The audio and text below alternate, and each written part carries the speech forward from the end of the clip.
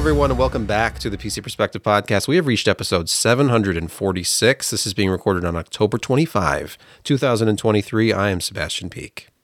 I am Jeremy Hellstrom. I'm Josh Walrath. I'm Brett Van Sprunberg, podcasting from an undisclosed location. And not actually laying on a mattress. I know what it looks like. Where are you? Are you laying on a mattress? I can't tell. Is that a curtain? Are you in a hotel? He's in an undisclosed location. An undisclosed I'm just worried that my location. stewardess costume hasn't appeared yet for next week's podcast. I'm sorry. You know, Oh, you yeah, should I guess just this is kind of the check your Halloween tracking. episode. I didn't dress up or anything. None of us did. Well, no, but for kinda episode is, 747, don't we all have to dress up as airline stewards? Oh, I need a pilot's cap or something. Flight attendant. I believe that's the correct terminology these days. Josh promised everyone a pilot's outfit, so he did. I'll be dressing up as a G2 pen. Yes. Capless. Capless. Top off and no Capless. chats. We've reached the Patreon part, the begging for money part of the show. So go to patreon.com/PCPer. That's PCPER. Patreon.com. Just do it. Become a patron of the PC Per Arts. Throughout history, artists have needed patrons. They've needed people to support them because artists choose to do things that don't make any money and aren't appreciated by everyone until after they're dead. So please help us stay alive. Be a Medici. Huh? Except don't be a de Medici. Because they were No. really bad people. But they supported the arts like nobody's business. So be a nice de Medici.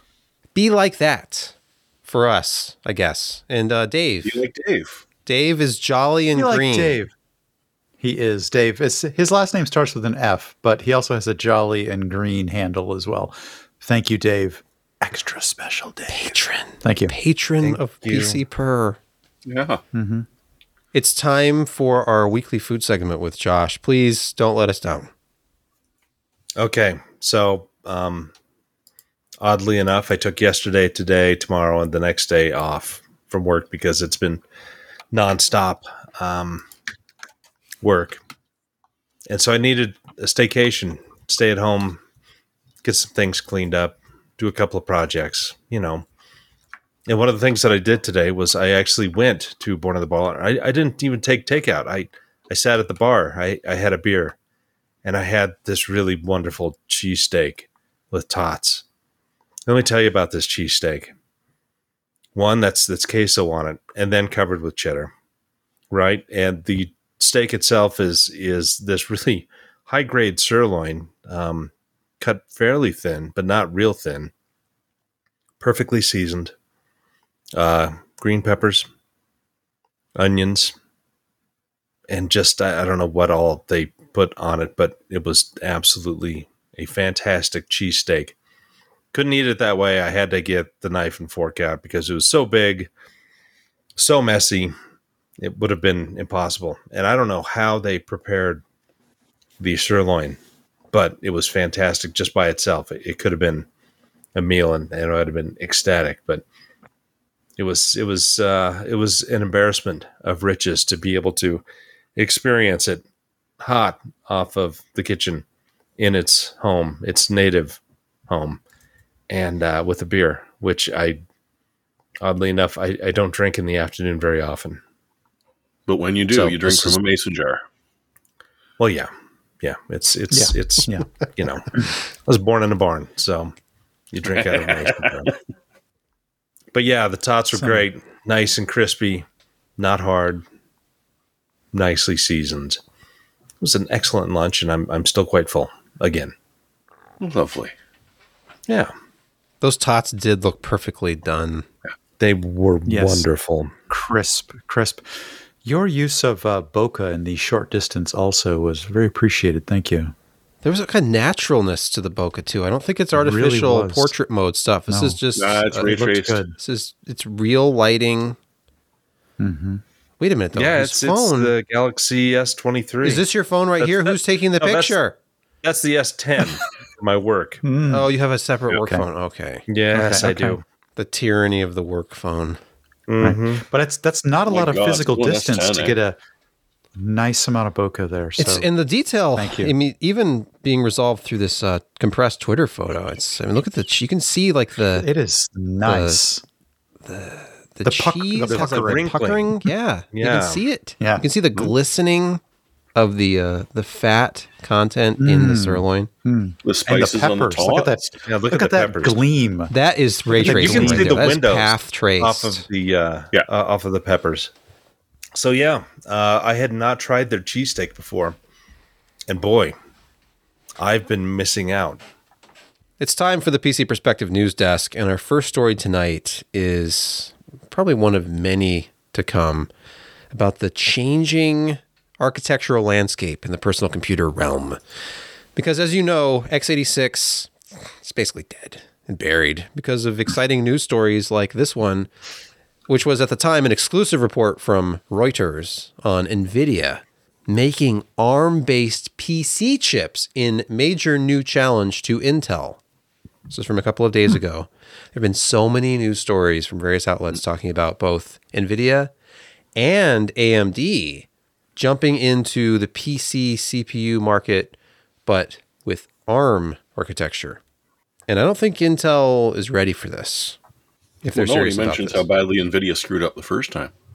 The non-pro Surface was NVIDIA. But hopefully they've learned their lesson. Okay, well, there's this That whole first one was just awful. there's this whole Was it Microsoft. Windows RT? Was that what it Yeah. was? Yeah, That was the one.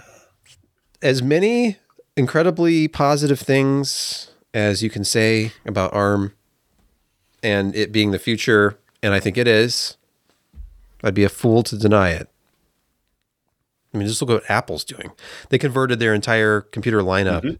I know it's single-digit market share and people scoff at it, but they took an entire ecosystem and moved it over to ARM, and the things are very fast and efficient. They make their Intel counterparts from just 2019 look slow and outdated by comparison. Yes. It's very embarrassing. Yes. The $2,000 Mac Studio, not even the $4,000 one, the $2,000 one is faster than any Intel Mac Pro ever made. Yep. Much faster. It's not even close. So it's just, there was a good move on their part, but they were able to devote the time and the engineering into making the operating system work beautifully. And their partnerships with a lot of the major software guys, like Adobe is, I mean, Adobe and Arm in Apple arm have with them? been synonymous with productivity apps and, you know, video stuff. And yeah, Apple, you know, included a lot of accelerators in their M class systems that, you know, because they're in a walled garden. They do things with the OS to make sure that this is supported well, and then work directly with their partners and give them the tools to accelerate on this and to make it, you know, a very nice running overall system. Of course, the weakness there is if you're an up and comer and you don't have that relationship with Apple and you release software, you're originally probably going to be on the PC, and if you get the market share and Apple approaches you, I guess, then you could, you know, support that. But yeah, that's you know, one of those kind of corner cases that stinks, but it's a corner case. So yeah, it's pretty one of the other impressive things what Apple has done. You reminded me, Josh. You reminded me. One of the things they did is they sort of able to reach API parity between their A series based operating systems and their M series based, and we're talking about their mobile space, iPads, iPhones. Clearly, very very popular. A lot of them out there, and the M series on their desktops and laptops. And they've been sort of merging these things and getting API parity between them. So they were able to leverage both populations into things like Photoshop on the iPhone was very, very close to getting them onto their M series CPUs when those came out. So they were able to use some of that as well. And they didn't, as we talked about a few minutes ago, they didn't have to dump millions of dollars into their lab to get them to port it because they already had a population of processors and systems and an API layer, most importantly, an API layer that these application providers could program to that would easily translate into their desktops once they adopted ARM. Just for reference, before the show officially started, we were talking about, among other things, Windows Phone and its failure because the CEO of Microsoft, Satya Nadella, was talking about, his biggest regret ended up being canceling Windows Phone. And their biggest issue wasn't that the hardware was bad, because they had really good hardware from Nokia at the time, or that the operating system was bad. I used a Windows Phone for about a year myself. The phone was great. The hardware was great. The lack of app support killed it because you just didn't have it, and they had to pay dearly to get the apps they had, and then they were not consistently updated. They didn't have feature parity with Android and iOS. And the apps are everything on a mobile device. So absolutely, it died, and it just needed to change.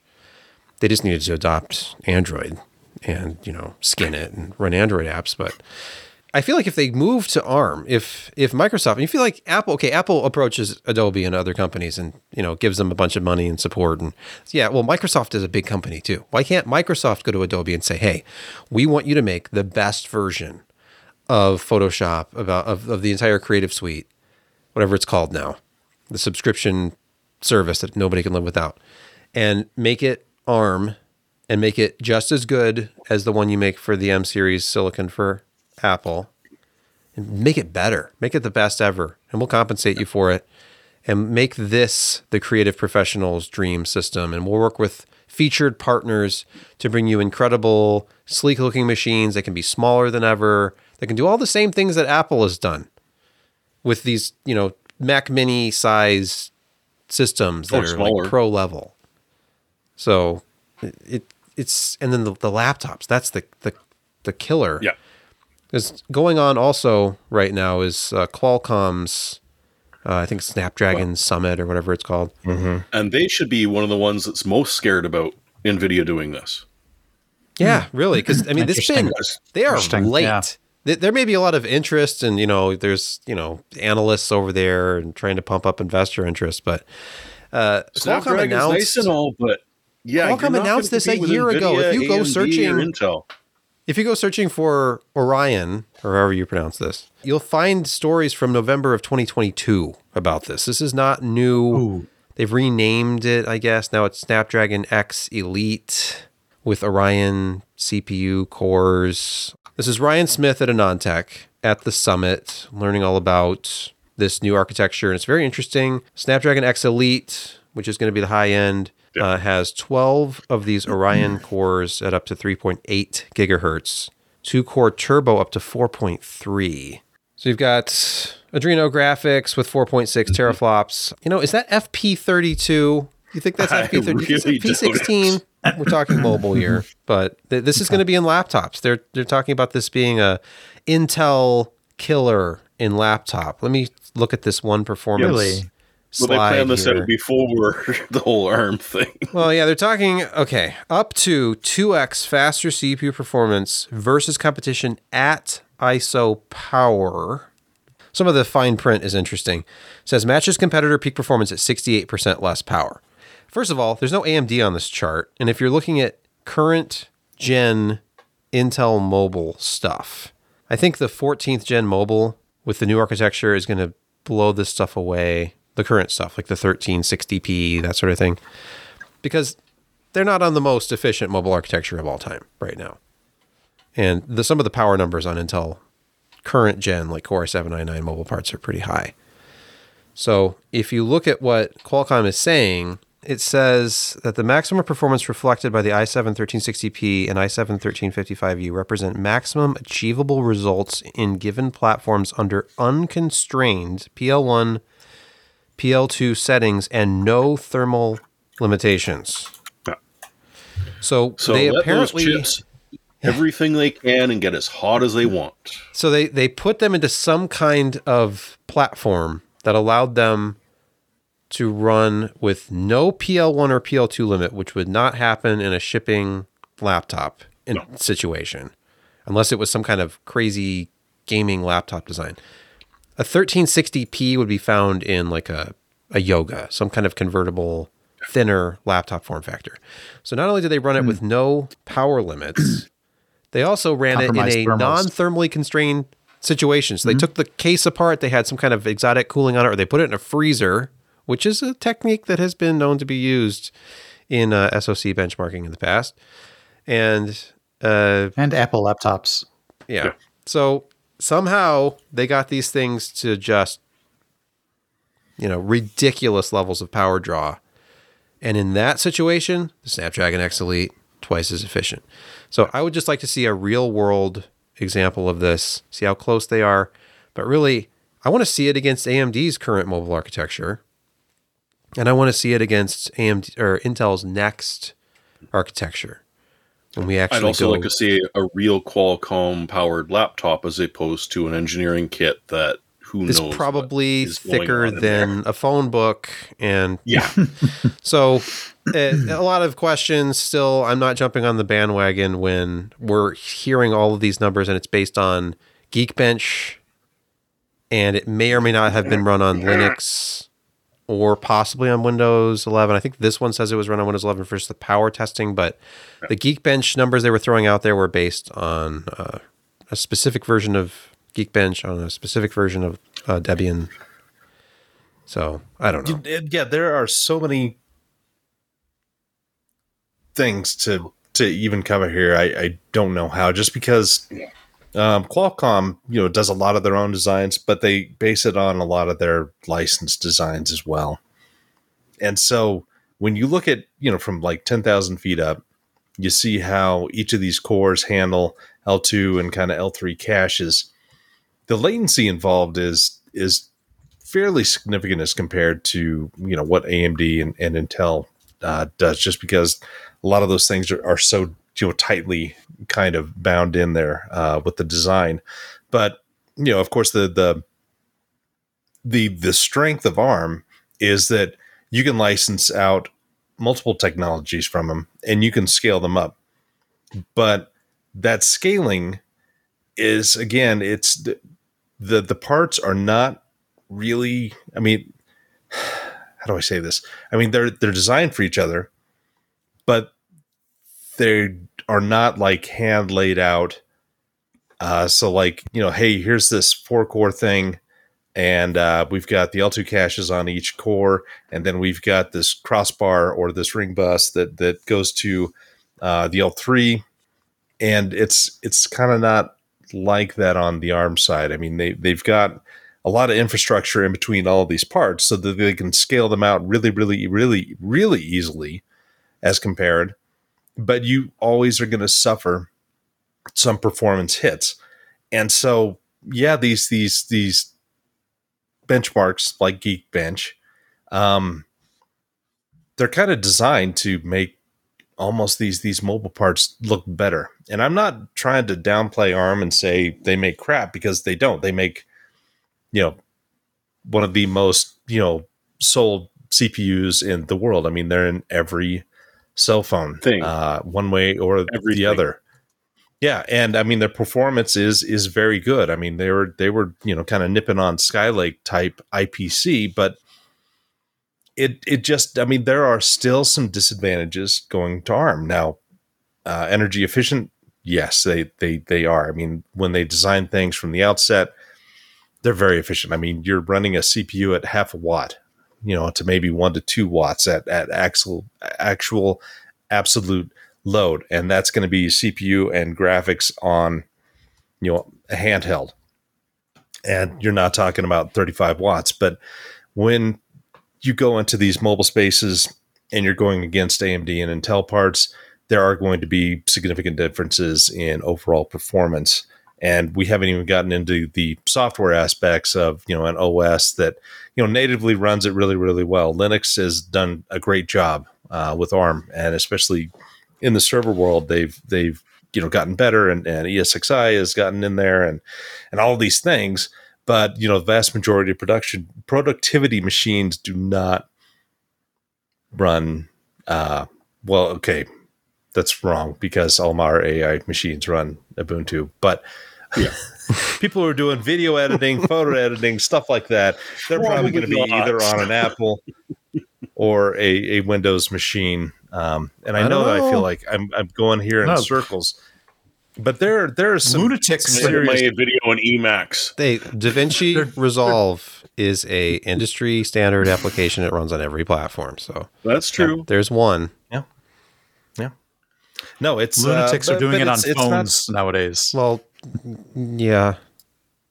This, but people kind of look and say, NVIDIA is going to do this, AMD is going to do this, sky is falling for Intel. Well, But when you look at these results, when you look at Dr. Cuttress on Twitter, if you look at these results here, here is Qualcomm Orion single-threaded performance, says the good doctor, versus Apple M2, 14% faster at 30% less power, versus Intel i9 13980HK, that's a 65-watt part, 1% faster at 70% less power.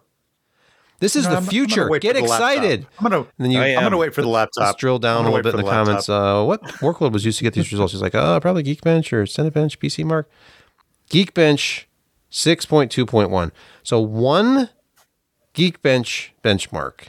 Yes. And we have statements like, it's 14% faster at 30% less power versus Apple M2. Okay.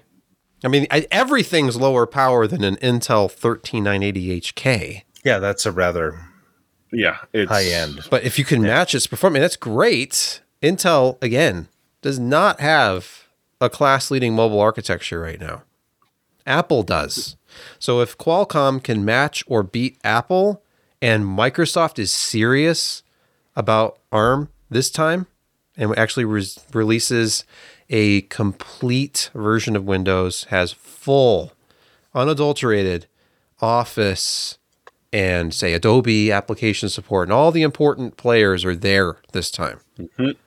Well, it's kind of fun. Also funny. People are saying, well, NVIDIA's, finally getting into this, and they've got so much, GPU knowledge that they can do as compared to Qualcomm, which only has Adreno, which is an anagram of Radeon because they acquired it from ATI back in 2004. It's another story altogether.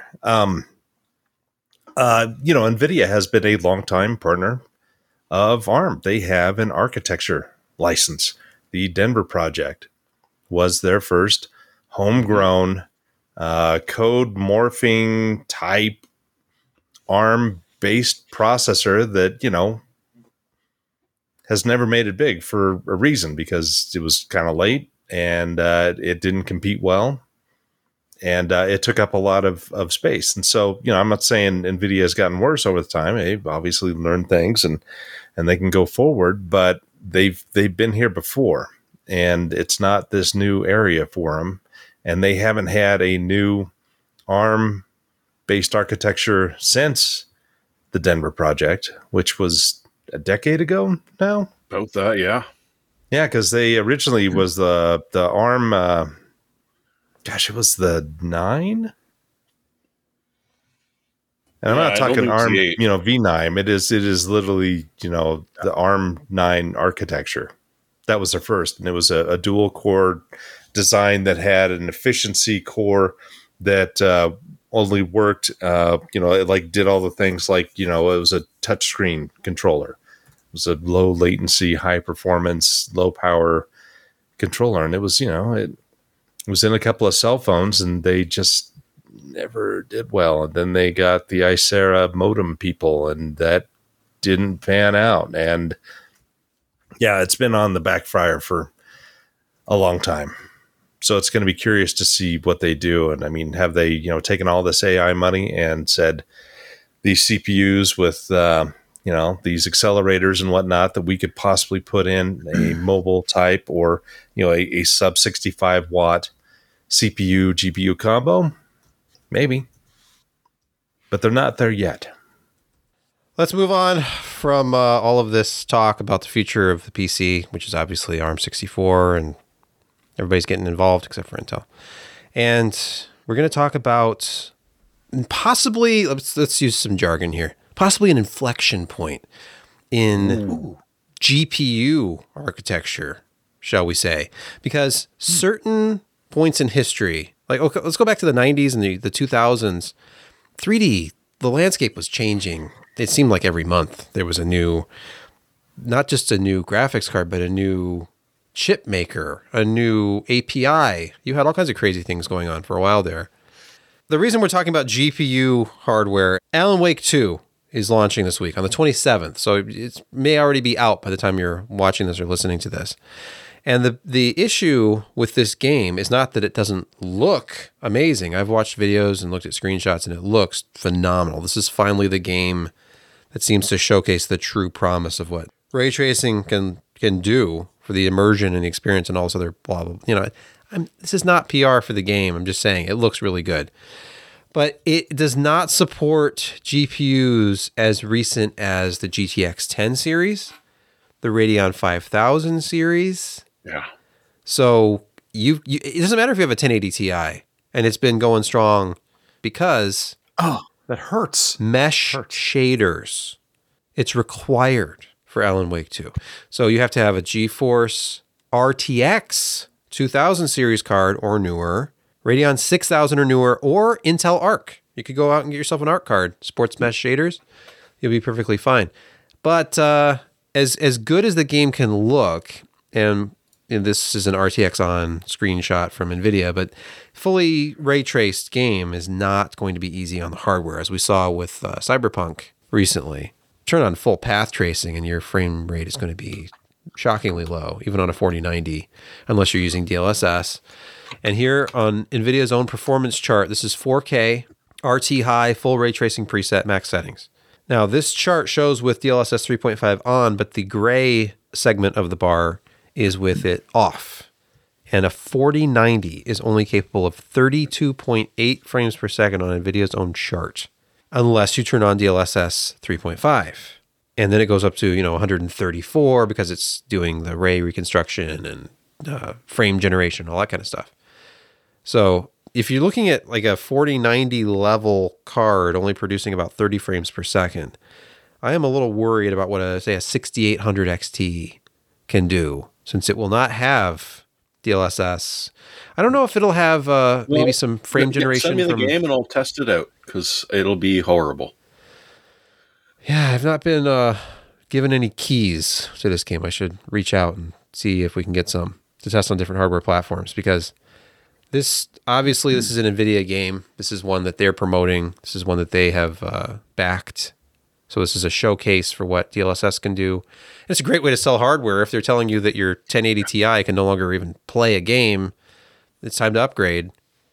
But can it play Alan Wake 2? That's the new catchphrase. Right. Is this the new Crisis? Yeah. Right. Yeah. Yeah.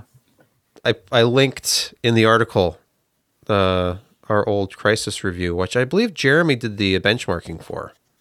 Some of it. Ryan and I both did them. He said Jeremy did it right. Even with an 8800 GTX, which is it was like the 4090 of its day almost. Yes. 1024 by 768. 4XAA, very high preset. 27 frames, that's max. Average is only 23.4. Don't even think about it takes a while 1920 to by 1200. 9 frames per second. So yeah, but who doesn't miss 16 by 10? Oh my goodness! I know, that's such a great resolution. Yes. But this game is like Crisis. Wait, no, it is Crisis. Okay, it is. This is Crisis. Believe it or not, this is when games could come out, and the best graphics card of its time was giving you 9 frames per second at 1920 by 1200, very high preset. So I personally have no problem with a game like Alan Wake 2 coming out and just being insane. Like nothing runs it, and you're just waiting for that next generation of graphics to come out. It makes it interesting to read reviews of GPUs. Well, wait a minute. What about the new 8000 series card from AMD? Is that, let's see, how high do I have to go on the product stack to get 30 frames per second? What about 60 frames per second? So I don't know. I've not been excited about anything in GPU hardware since before 2020, I think. Since before the pandemic, when everything got so expensive and this whole hobby started to become depressing. Damn you miners. And then everything else. And pandemic pricing. Yeah. And supply chain and now NVIDIA realization you could charge whatever the hell you wanted and you'd still sell out. As long as this game isn't a huge disappointment. I know the genre is not for everyone. This is a horror game. from what I understand. Yes. So not my favorite, but if it's incredible looking and it's immersive. And what do you think about the fact that it's also being released on consoles and will therefore, of course, be very well optimized there and run just fine on the hardware that's been sitting in people's living rooms for years? And yet PC gamers are being told, you've got to get like a 4070 Ti or like a 7900 XTX. It suggests it could have been programmed a little tighter, but it's nice to see a console game that actually is going to look better on PC noticeably, assuming they're not completely lying to us. You had the opposite effect with Cyberpunk, so anyway. Yes, exactly. I think anytime you turn on full path tracing on anything, I think that's, to me, the secret sauce that makes PC gaming really interesting. It's like looking at, like watching Computer Chronicles and seeing somebody demo a 3DFX card for the first time. You're like, well, this is amazing. This is so much better than anything I can get on a home console or my current PC. Everything looks smoother. Yeah. And unfortunately, you could make it look like that with a 2060, but it's going to run at like 5 frames per second. So it'll be good for screenshots.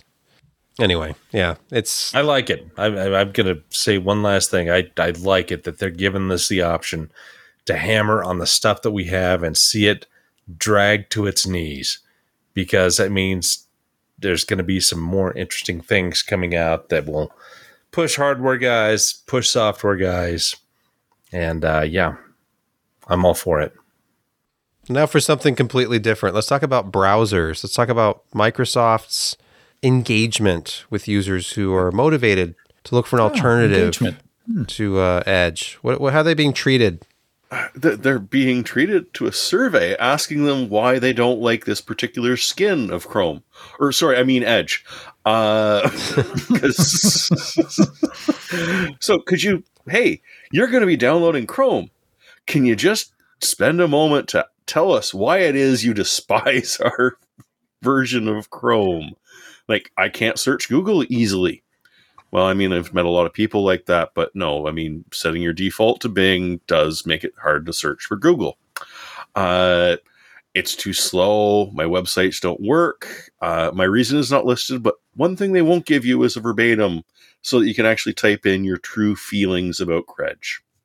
And I hate you. Microsoft demanding that you explain why you dare to download an alternative browser. This is great. Yes, Razer, Bing has improved significantly. That's sort of like saying that this horse manure that I've eaten, it's, over the years gotten slightly less worse. You've got to let the AI assistant enrich your life, Jeremy. And when that Bing bar pops up in the center of your new active desktop, unprompted. You know what it gets really mad at? How do I remove this new toolbar? Yeah. Oh, but have you seen the benefits of you need to embrace this. This is for your own good, and it's all part and parcel with the whole Microsoft system experience. Yes, because I mean it's just like, okay, you're leaving me, fine, but can you please fill out this quick questionnaire about what I did wrong so that maybe I can win you back someday? No, just go. Just retain some dignity. Well, what am I kidding? They have none. No. What is my purpose in life? Your purpose is to download Chrome. Nicely played, Josh. Yeah. Nicely played. If only you could do like apt-get from Windows to get. Correct, Can you do that to get Chrome without even having to open Edge? Then it would just sit a pop up like, we noticed you typed apt-get Chrome. Have you considered using Bing? Sorry, Edge. So we added a new feature to PowerShell to give you a just literally graphics inside of PowerShell advertising their skinned version of. If they did it in attractive ASCII graphics, I might tolerate that. I don't know. So there is a way to download Chrome via PowerShell. Okay, hold on a second. As long as you're in an admin. Process. And that does make Silent, sense. continue, verbose Dumps in a until local process found. temp directory, silent install. Yeah. Oh, I'm going to have You to can try do that. it without going to Edge. That's awesome. Okay, so I have PowerShell pulled up on this Lenovo Has it been? something or other laptop, and I'm just gonna paste it. There's the code. Performing the operation, remove file on target. Whoa, was it already there? I wonder if it's because I already have it. Run it again. Okay. Nope, same result. Okay. Well, I just wonder if it cleaned up your file first and then would do something different on the second run. probably shouldn't do that while I'm running Chrome. I actually pasted that from Chrome. It seems to still be working. Everything's fine. That's right, folks. Just cutting and pasting code from the internet and slamming it into your currently operating computer. Don't worry. It's not the one I'm streaming from. Happen. It's just the the laptop that I go Okay. to show websites. Yeah. Okay. Right. In our next news story, Zotac has released a Z-Box with active solid-state cooling. It's not passively cooled, but it's not just fan cooled, is it? Is that what active solid-state makes it sound like thermoelectric? I don't think it has fans. There is no fans. There is no thermoelectric. Okay. But if tiny membranes vibrating quickly get you going, then this is the way to go. This is the air jet from Forge Systems. So there is essentially this looks like a heat sink, but it's really, really thin membranes that are vibrating ultrasonically. And by doing so in different patterns, it actually causes a fair amount of airflow, enough to keep an i3 N300 well within operating temperatures. I don't think you're going to see this on an i9 anytime, or at least not in any reasonable size. But the whole idea that this little Zotac Z-Box PI 430AJ is solid state. There's not a moving part in this thing. And one of the nice things is that they're saying some place called New Atlas, which I'm not familiar with, but they said essentially they had to put their ear right up against the system to be able to hear the vibrations. So you're not getting weird little mosquito noises, which no one on this podcast has to worry about because we can't hear them anymore. What if they were Marky Mark and you could actually feel the vibrations? The good vibrations? Yes, I know, but I wasn't going to go with Marky Mark because that's just wrong. It's out of bounds, Josh. No, but I do think that is an interesting idea. Zotac are one of the few that, are sort of pushing this mini PC idea.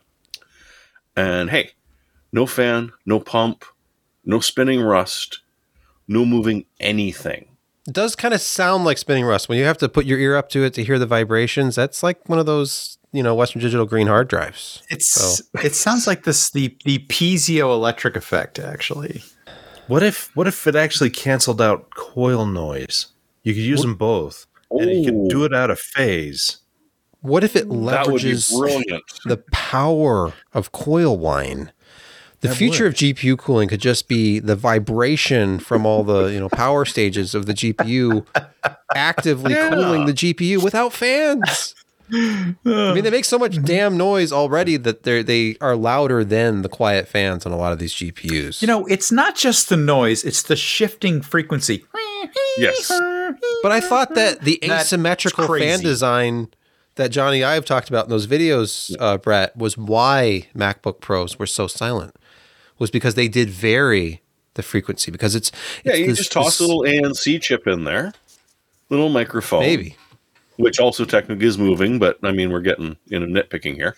I believe you're focusing in on the asymmetry of the fan architecture and are differentiating blade pitch. Right, the blade. If the blade pitch is consistent, you start to get annoyed by it. But if they shift the frequency, they said it was quieter. It seemed quieter. So, I'm a little worried about this cooling system unless it somehow varies the pitch of the tiny little vibration whiny sound that it's supposed to be ultrasonic, so only your dog's going to be annoyed by it. What if you're really sensitive to high frequencies? Fair. Oh, this will keep your dog away, and ants and spiders as well. No, But that'll keep ants away. I'll use it in every room of the house, starting with the kitchen. I had a real ant problem this summer. It was obnoxious. Let's move to Security Corner, everyone's favorite, increasingly large segment of the podcast. I feel like it's like a third of the podcast now. You know what? And I cut stuff out. Well, let's tighten it up. Bleeping computer. Yep. Citrix bleed exploit lets hijackers hijack NetScaler accounts. Well, you know what they say. Hijackers, they hijack things. That's what they do. Man, since about 2 weeks ago. So there's this proof of concept exploit released for the Citrix bleed vulnerability. CVE-2023-4966. What's the severity rating of this one? It's not a 10. Wasn't this close to the 10? Wasn't this close to the 10, though? This is either a 9.8 or something like that. It's a 9 something. Okay. I mean, we're getting sort of just blasé about, it's just a mere 9 something.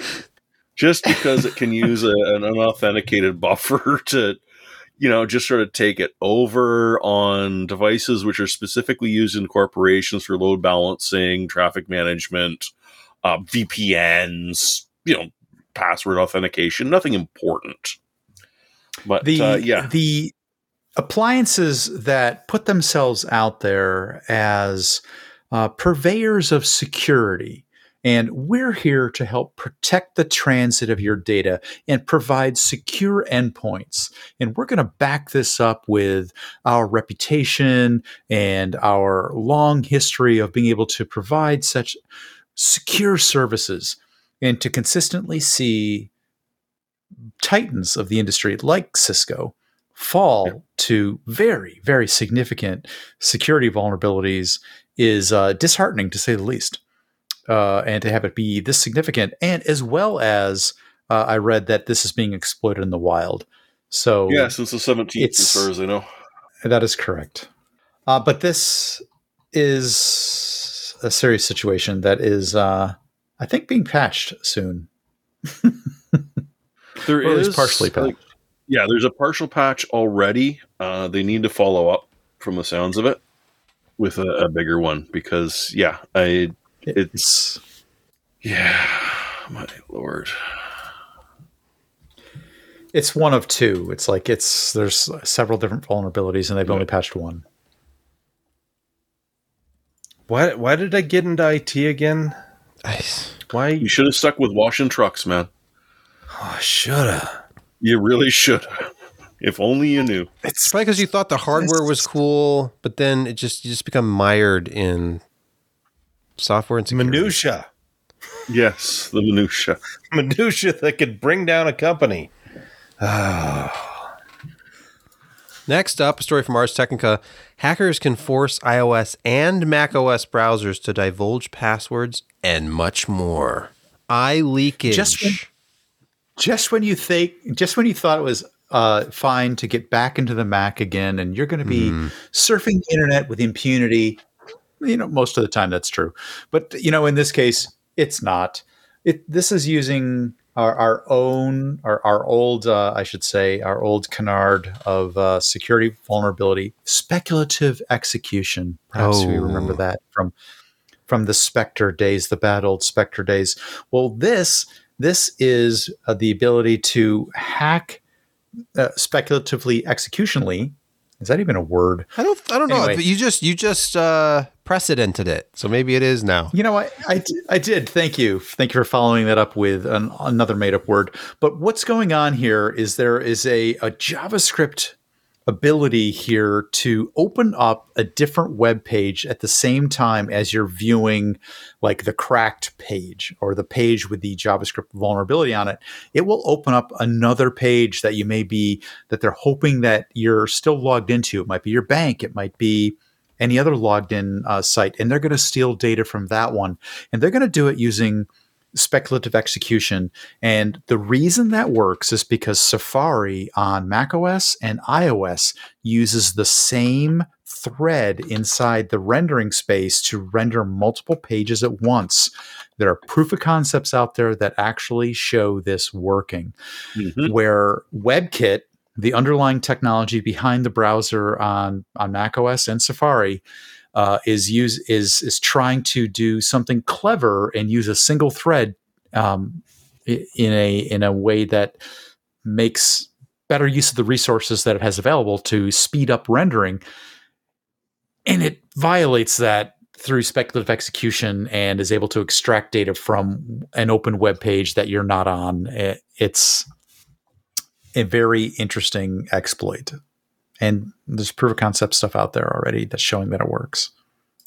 Nobody's safe. Don't take any drive-by buses out on the internet. Don't. Just stay home. Just don't use the internet boil it down at all. Quickly and terrifyingly. Yeah. It uses this new thing which they call eye leakage. Yes, eye leakage. Not eye leakage, but the other one. With the lowercase I, like iPod. Of course. Mm-hmm.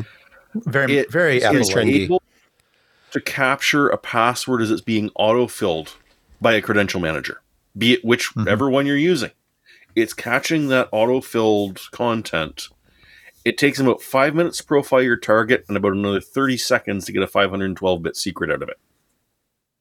And do you really have 64 characters in your password? No. And that's 512 bits of data, not necessarily the secret. It just means you could be typing pretty much anything into this other space, and they're able to extract it, whether that's your password or any other bits of information. And in probably stupidly small amounts of time. Absolutely. Beautiful. Hey, the other one more important aspect of this is that it is being capable of doing this on A and M series CPUs. Believe it or not, Intel-based Macs are not susceptible to this. Because they patched that out? The vulnerability? I don't know the reason behind that. It's possible. Next, story at the register. Millions of smart meters will brick it when 2G and 3G turns off. I keep forgetting this is going to happen. I think 2G...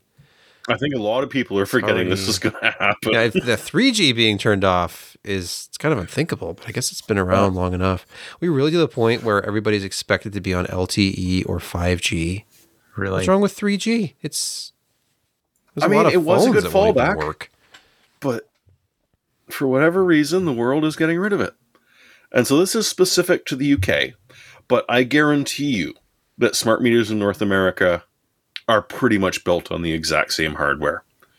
And so, yeah, those smart meters you've got that can monitor stuff and will talk to the company, talk to you if you download their app, are probably running off of either a 2G or a 3G.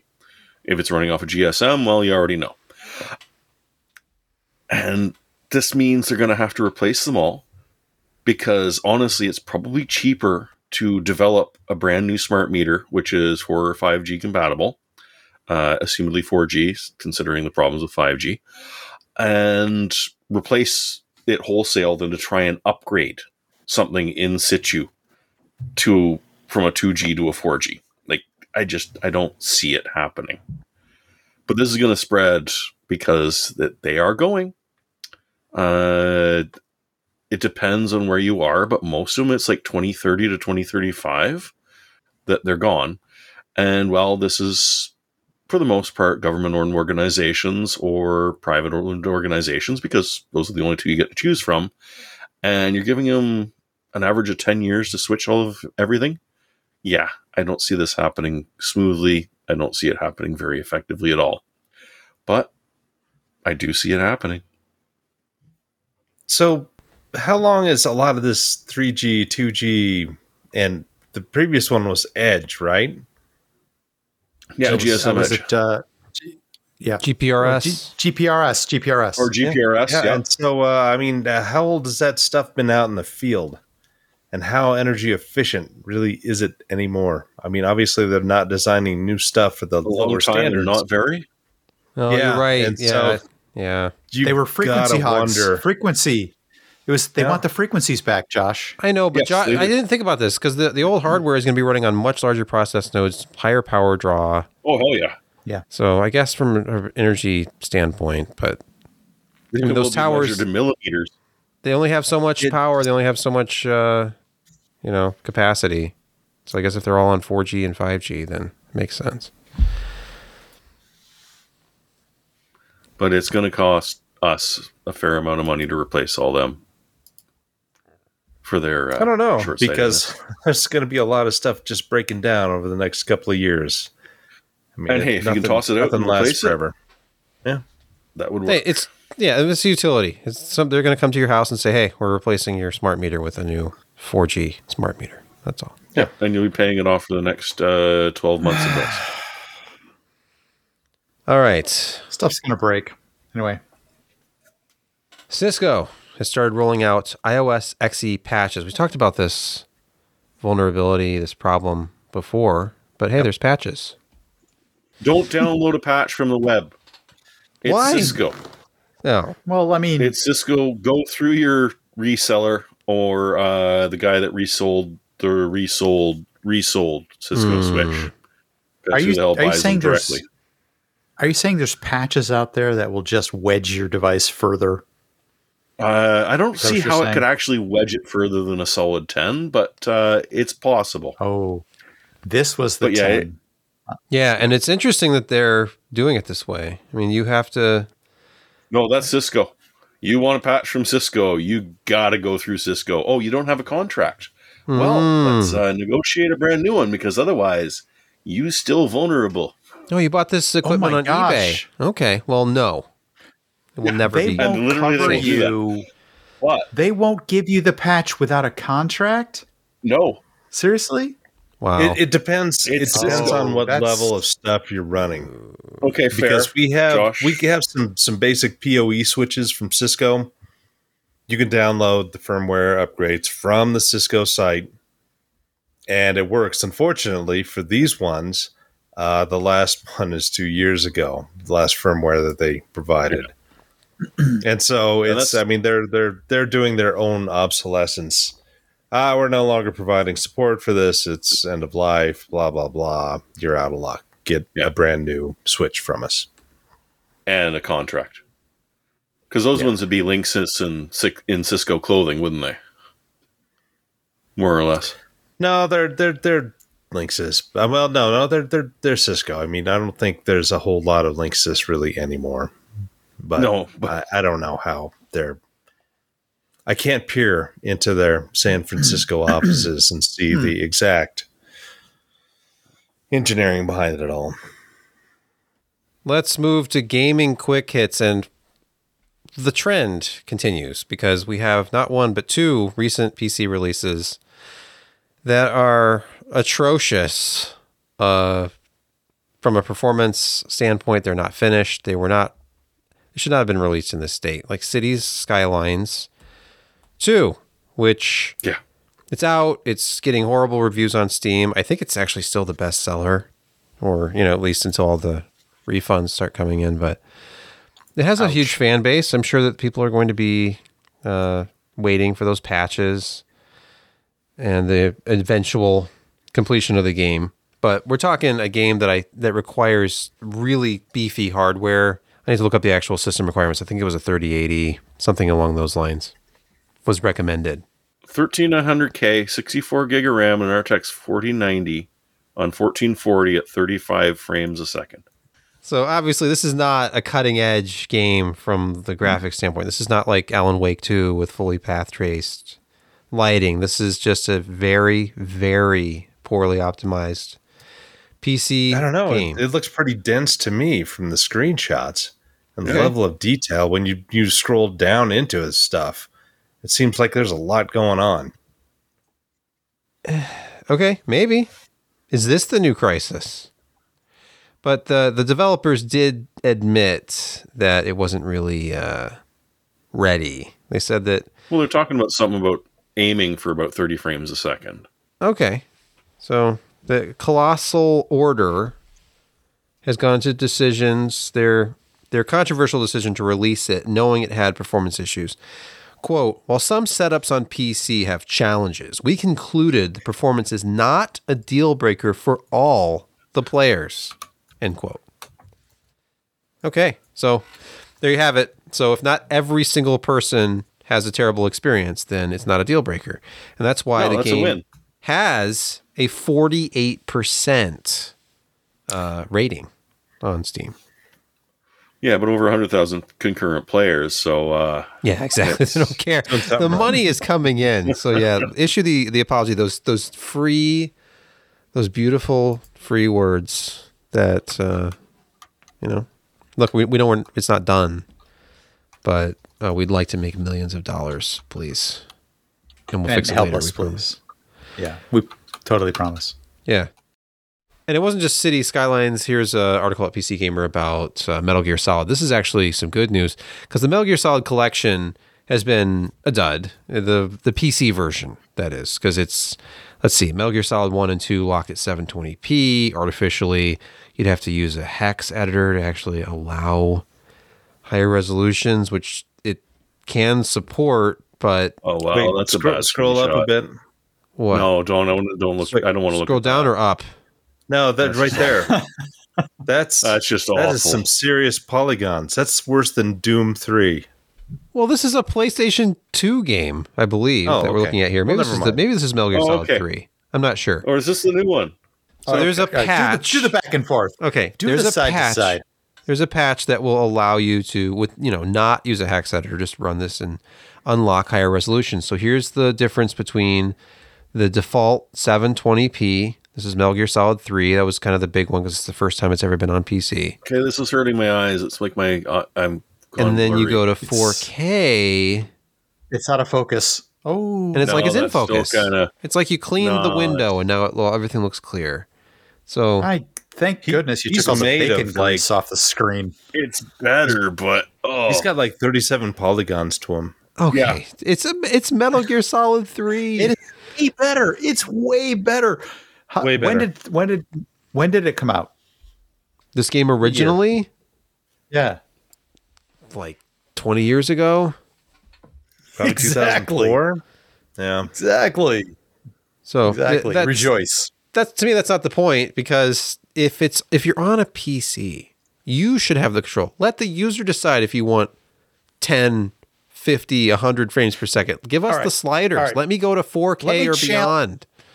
Let me challenge you on this. Let me just say, as a PC user, should you be slightly conversant in hex editor, or at least Notepad++? No, or at least Notepad++. Come, give me that. Come on. You're using... No, but this is not the kit computer era. This is not the early mini computer era anymore. These things are what? They're supposed to be. You're on graphical user interfaces.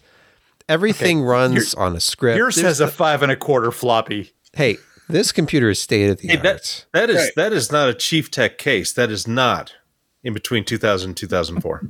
And by the way, this podcast is not sponsored by B&T Polar. I was hoping you were running the podcast off of that one, and you were saving the boutique manufacturer that made this 386 DX PC back in, I believe, 1989. But yeah, it's just here for background. It's literally just here. It's PC perspective, so I wanted a PC, so I set one here. You bought some of that cleaner to make it less yellow ivory, didn't you? No, this is as it was shipped to me. Oh, and I'm impressed. It has a certain amount of yellowing. It's not bad. You can see the difference between the floppy drive and the drive backup there, but it's not bad. No, it's not bad at all. And I got so lucky with this computer and its brother. I got two from the same Canadian seller a couple years ago.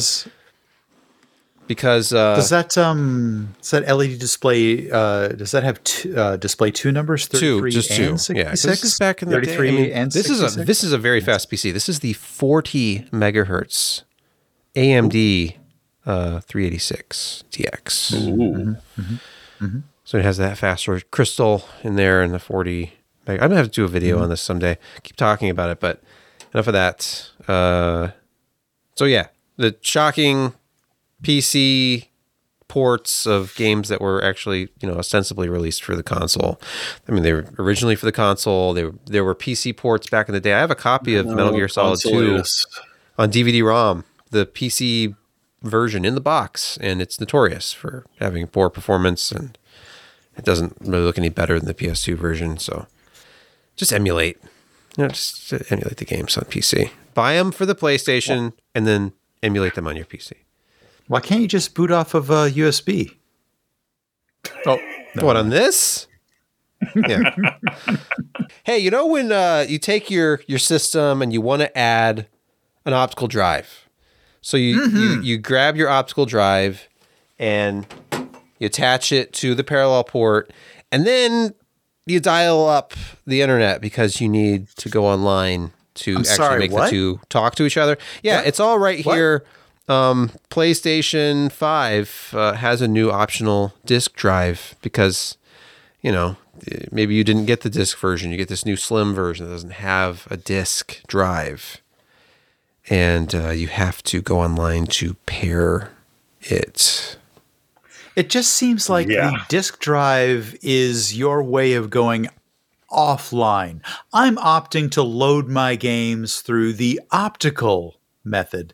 Well, it's not going to work unless that optical drive is connected to the internet. Why does this seem like someone has come personally to my house and slapped me in the face? Because they did. But really, if you get a game on optical, and I was fool enough to think, I want to own my games.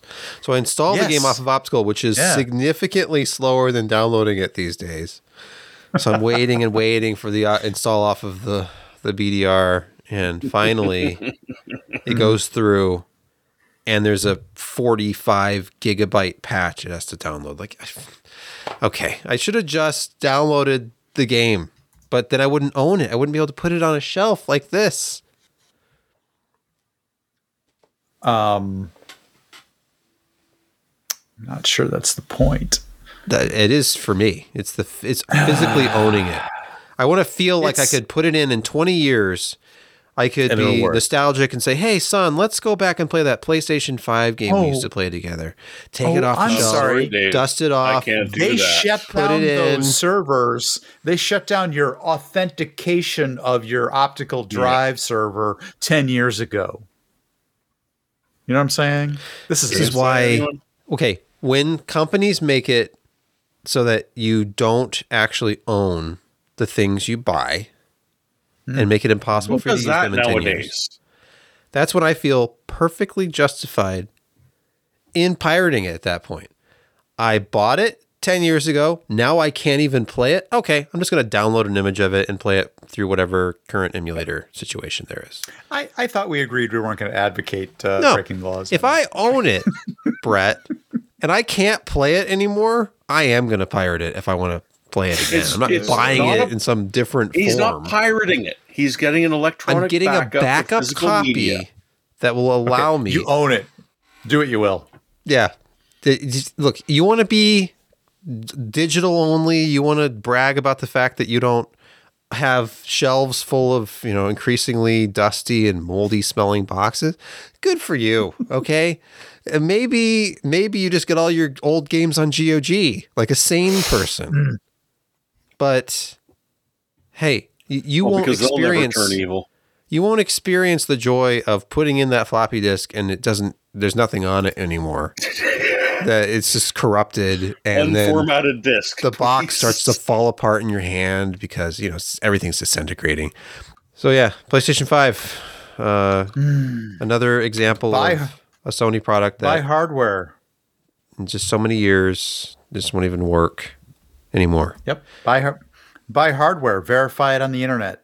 Trust us. Yes. So you're saying the Xbox 360 HD DVD drive, I can no longer plug it into USB and it'll work on Microsoft Windows 10 or 11. Wait, does it? That'll probably work, though? actually. No, it doesn't. It doesn't? Oh. I tried. It doesn't. Windows Vista Ultimate, though, that would work. It did. Yeah, it did.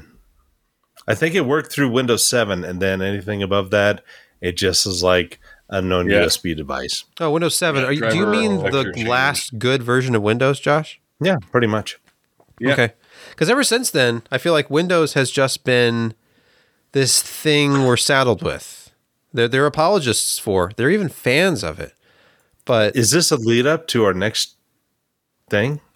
we've talked a little bit about PC games that were not ready when they were released. Lazy console ports, performance issues, that sort of thing. But what about games that will never be released? But are still making millions every year. But somehow still already... It's like, okay, I want to make money, so I'm going to create a game, release the game, and then make money off of the sales. Or you're an idiot. Work on a game, make all the money, and charge people for it, and then never. Why would I even release it? I'm making the money now. So yeah, Squadron 42 is announced to be feature complete.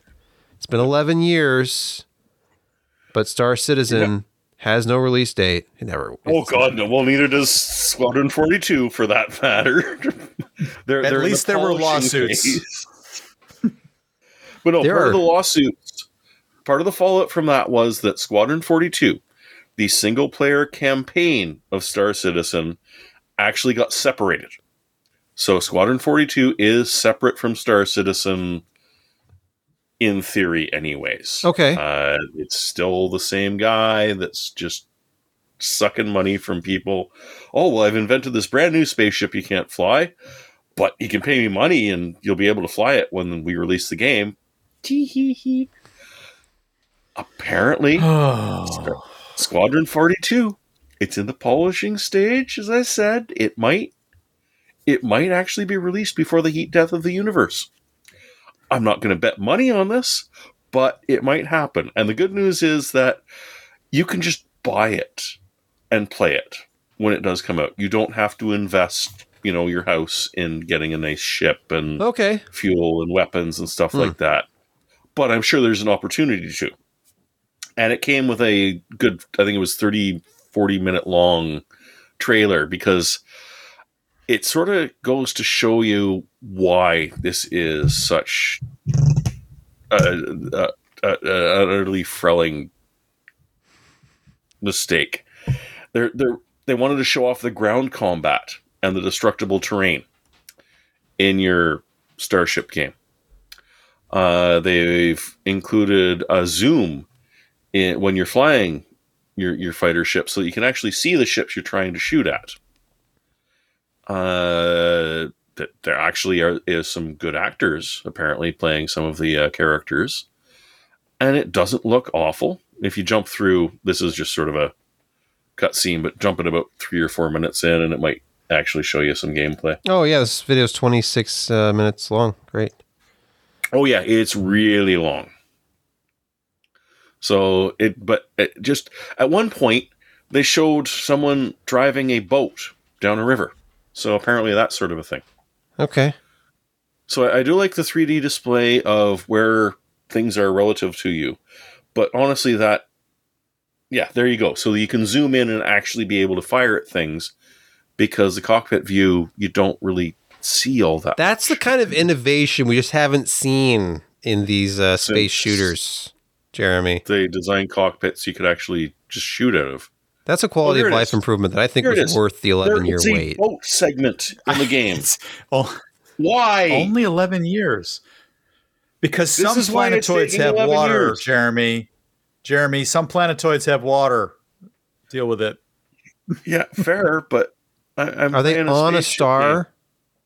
I guess this isn't Star Citizen, so I guess they can... No, it's Squadron 42.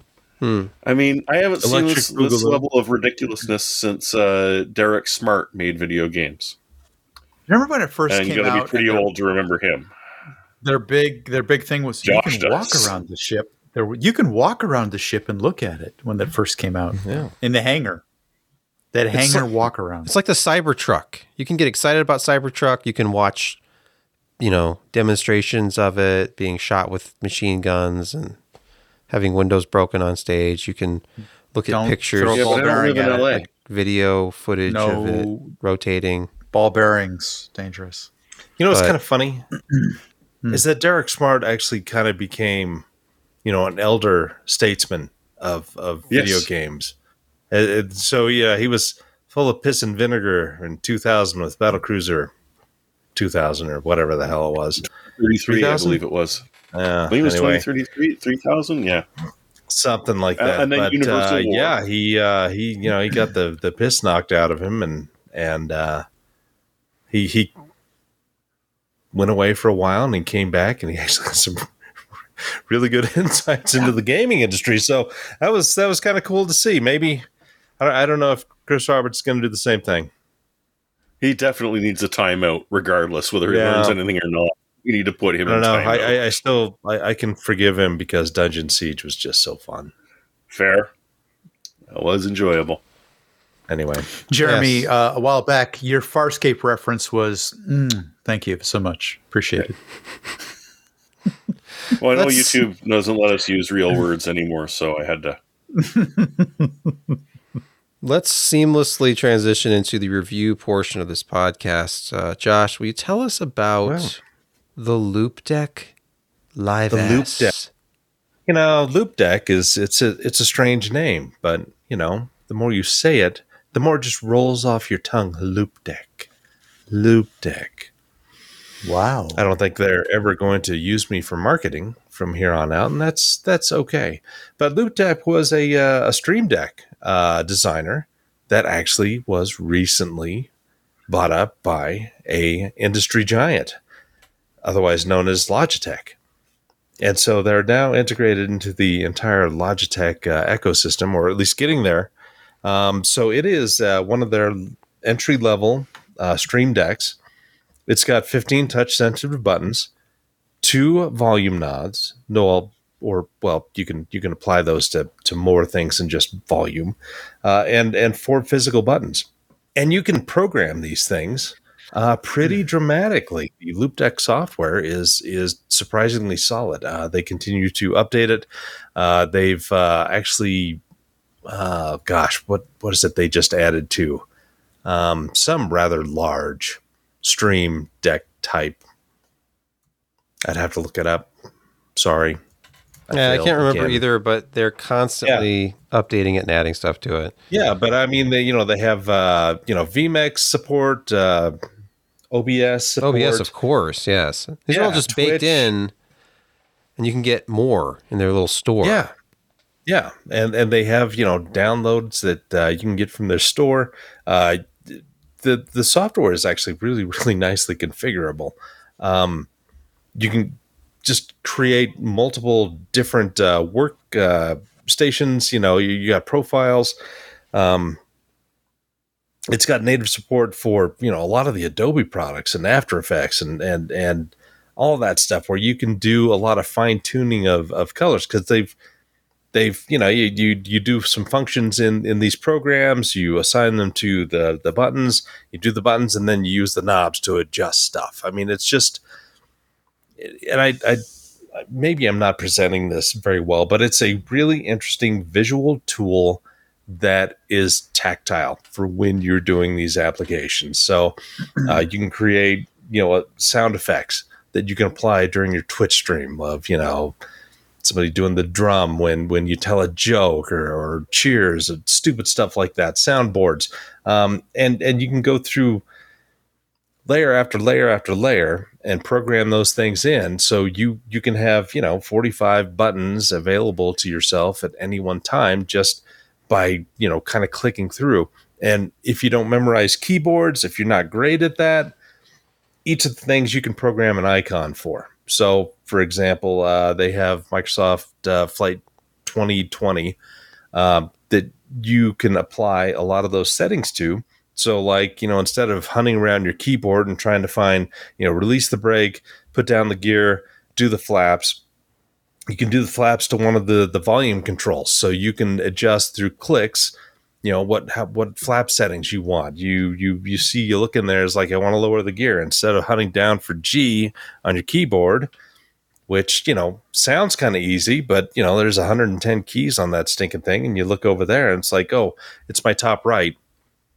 That's where I have my gear, and you just press it. It's just an easier way to get some of this functionality.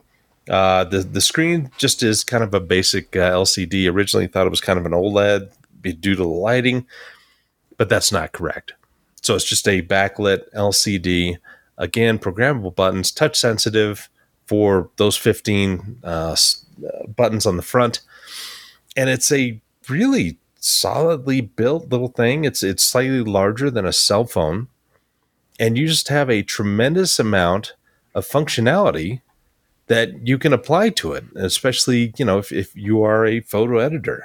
There are some things that, adjusting tint and color with the knob and seeing it going back and forth that way is just easier. It's a tactile experience. And, if you've got your workflow and you take the time and you kind of program that in, which is really easy with the software that they provide, it could be a very rewarding experience to you, not just, for people who stream stuff.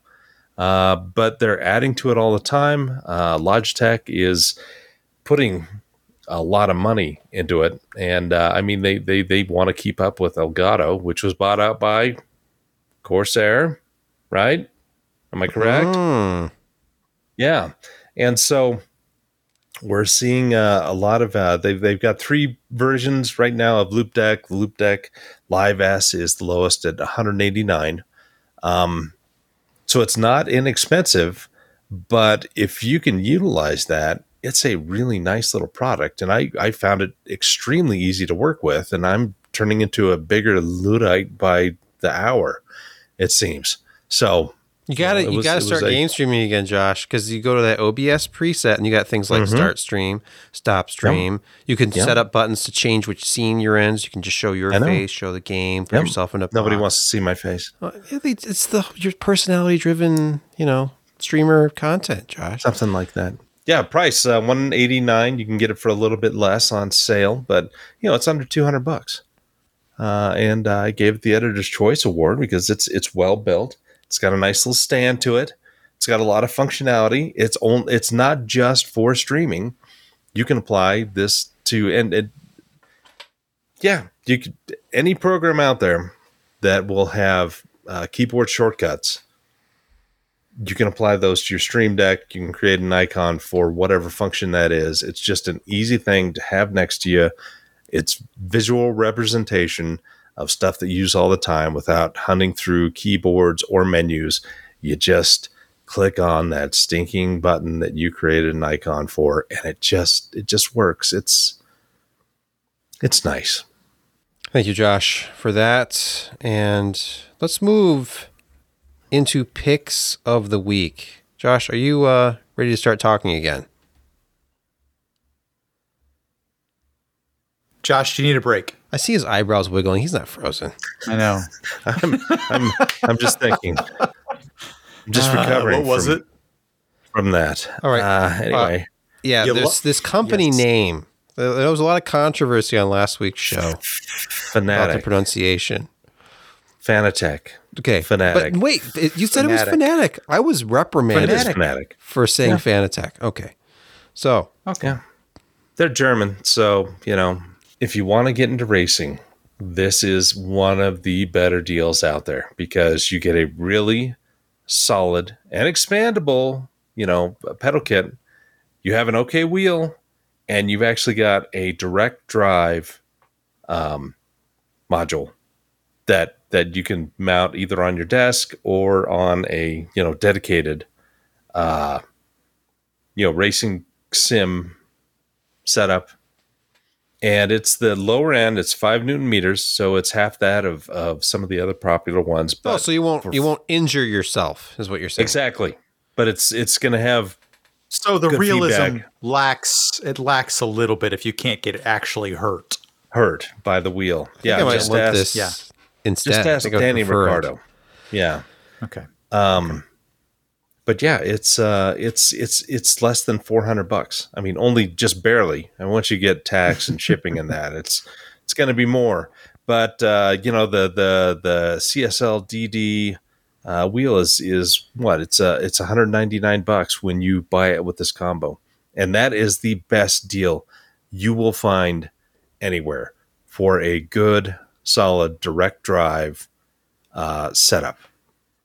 Josh, and it is expandable. Direct drive. How do you mount that sort of motor? It has some sort of mounting kit to it? Yeah, there's mounts. There's standard screw holes in the bottom that use a 10 millimeter type screw, an M1010. I can't remember. But yeah, it's stuff that you can get at the hardware store, and oftentimes they will just include these mount screws or hex nuts or bolts rather, and a lot of the big racing stands and sim seats. They all have a standardized kind of bolt thing, so you have a plate and you just screw it on there, and it works. Jeremy, your pick. Back in the day, there was a Pentium FDiv bug, which ruined a whole bunch of scientific experiments.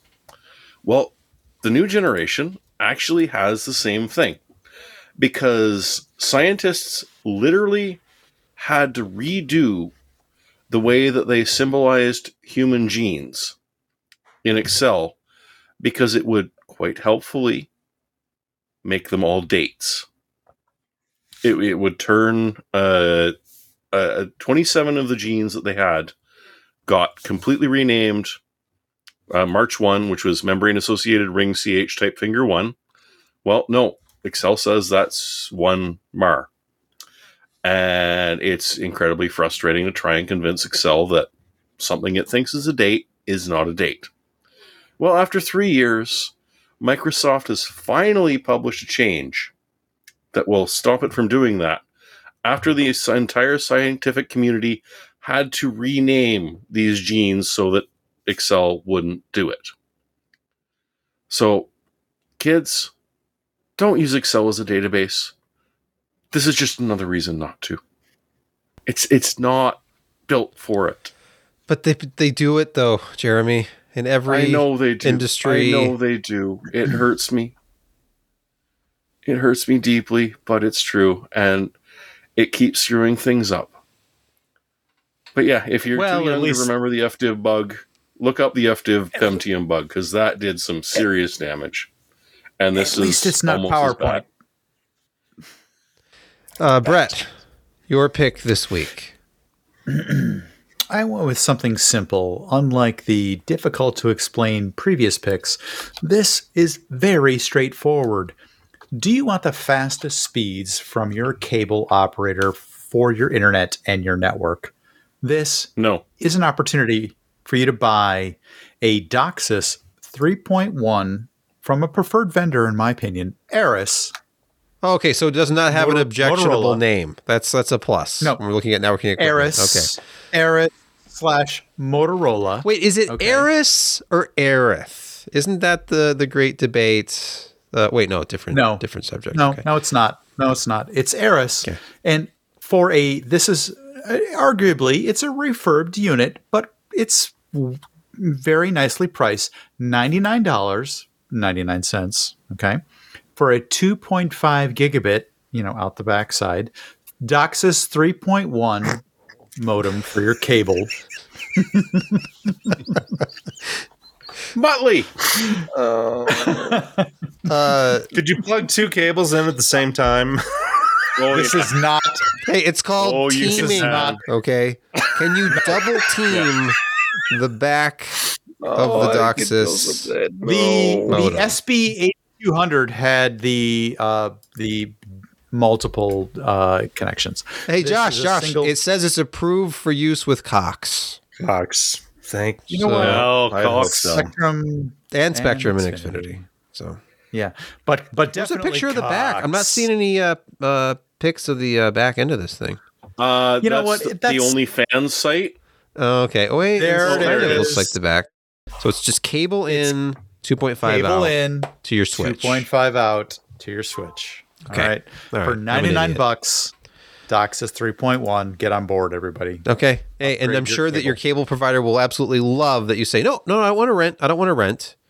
I want to bring my own device. And can I read you the MAC address? I'm sorry that we cannot find that in our system. We cannot enable. What's a MAC address? All right. All right. Let me just tell you this. But how are we will gonna have push to go updates through. to ya? All right. Hang on. You're gonna have to go through 3 super technical, tier 2 level operators before you get someone who understands the phrase MAC address. but it's going to be worth it.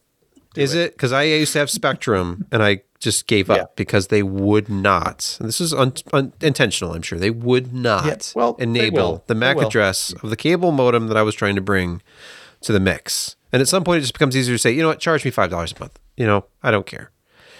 But now we know what a MAC address is. Please give it to us. Right. Can you give me the MAC address of that new modem so we can enable it for you? Exactly. Yes, this is a 2.5 gigabit DOCSIS 3.1 modem for $99. It's a relatively good deal. Brett, sorry, in the YouTube chat, they're saying that DOCSIS 4.0 is mind-blowing. You know what? Why would I want to settle for DOCSIS 3.1? 2.5 gigabit is going to be good enough for 2.5 gigabit. I mean, yeah, but that's just download. What's your upload? Yeah, with cable, whatever they sell you. Whatever megabit, whatever they decide you're allowed to have. Slightly less than whatever they sell you. There's some dude there with a knob that goes, today it's 1. Yep. You've been uploading too much. You've been very active on your OnlyFans this month, Josh. I wish I was making that. I wish I was making that part up. I'm not. Understand that with cable, you don't own your own connection. There's no direct connection to your house. There's a box out there on a pole. It's shared. And you have to share it with everybody else.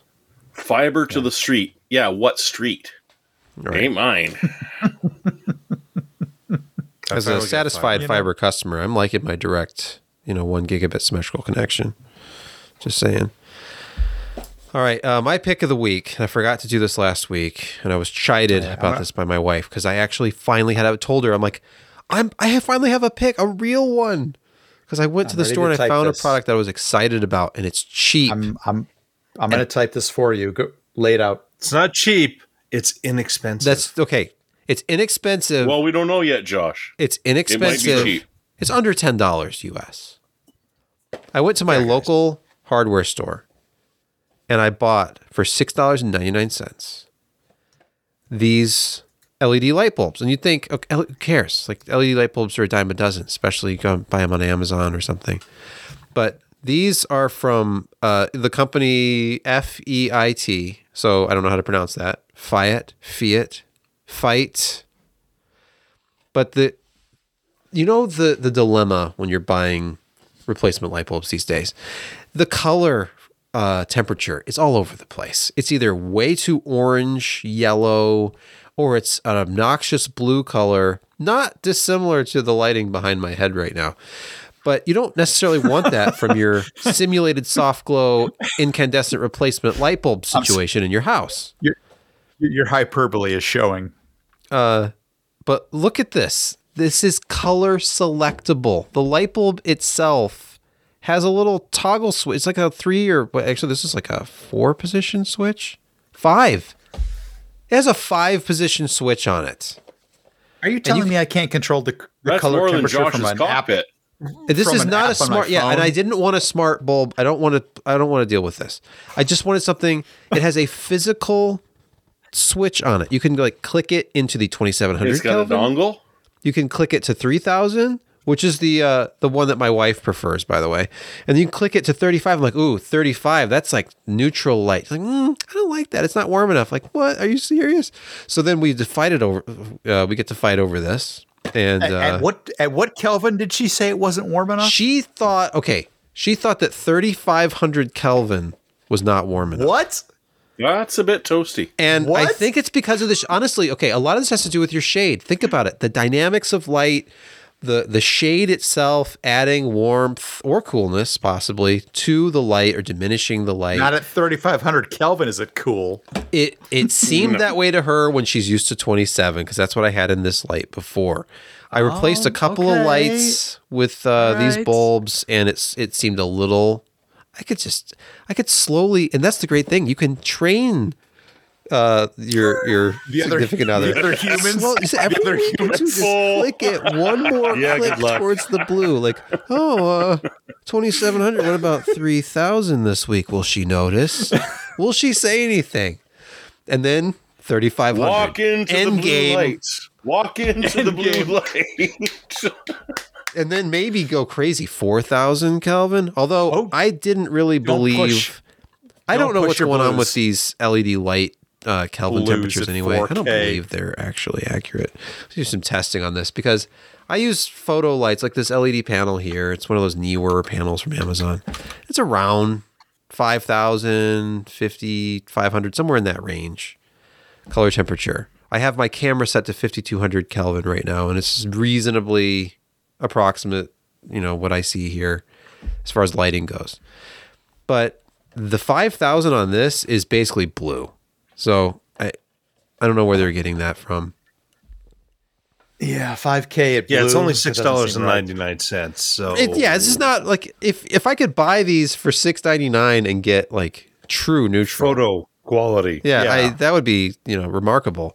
They're only 800 lumens. It's not the brightest. It's a 60-watt replacement. They also sold 100-watt replacement. So I mean, go nuts. You should have gotten that. Maybe you should have gotten that one. Maybe. But yeah, I mean, I was there. It was inexpensive.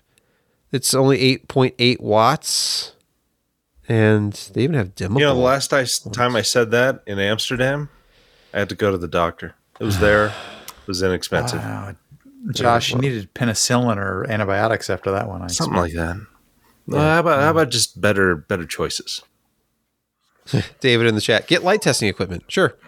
I'm going to buy light testing equipment for my home to make, possibly leave Brittany alone. Oh no, not again. Leave Brittany alone. All right. You did it. Thanks.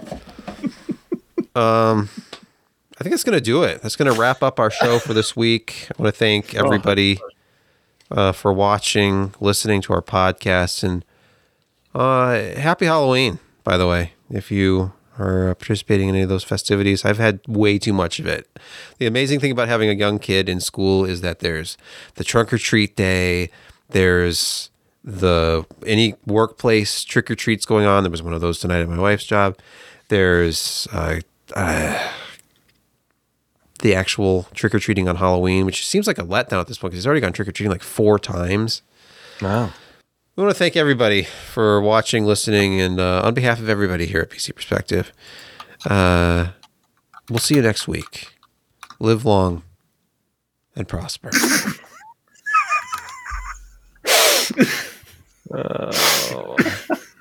Now that's enough of that.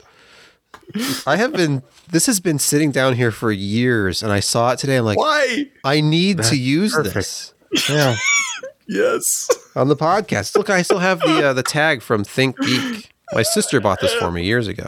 Think Geek hasn't existed in a long time. No, that's collector's edition now. Oh, I know. That's why I should never use it. Look at the Think Geek tag on it right there. Wow.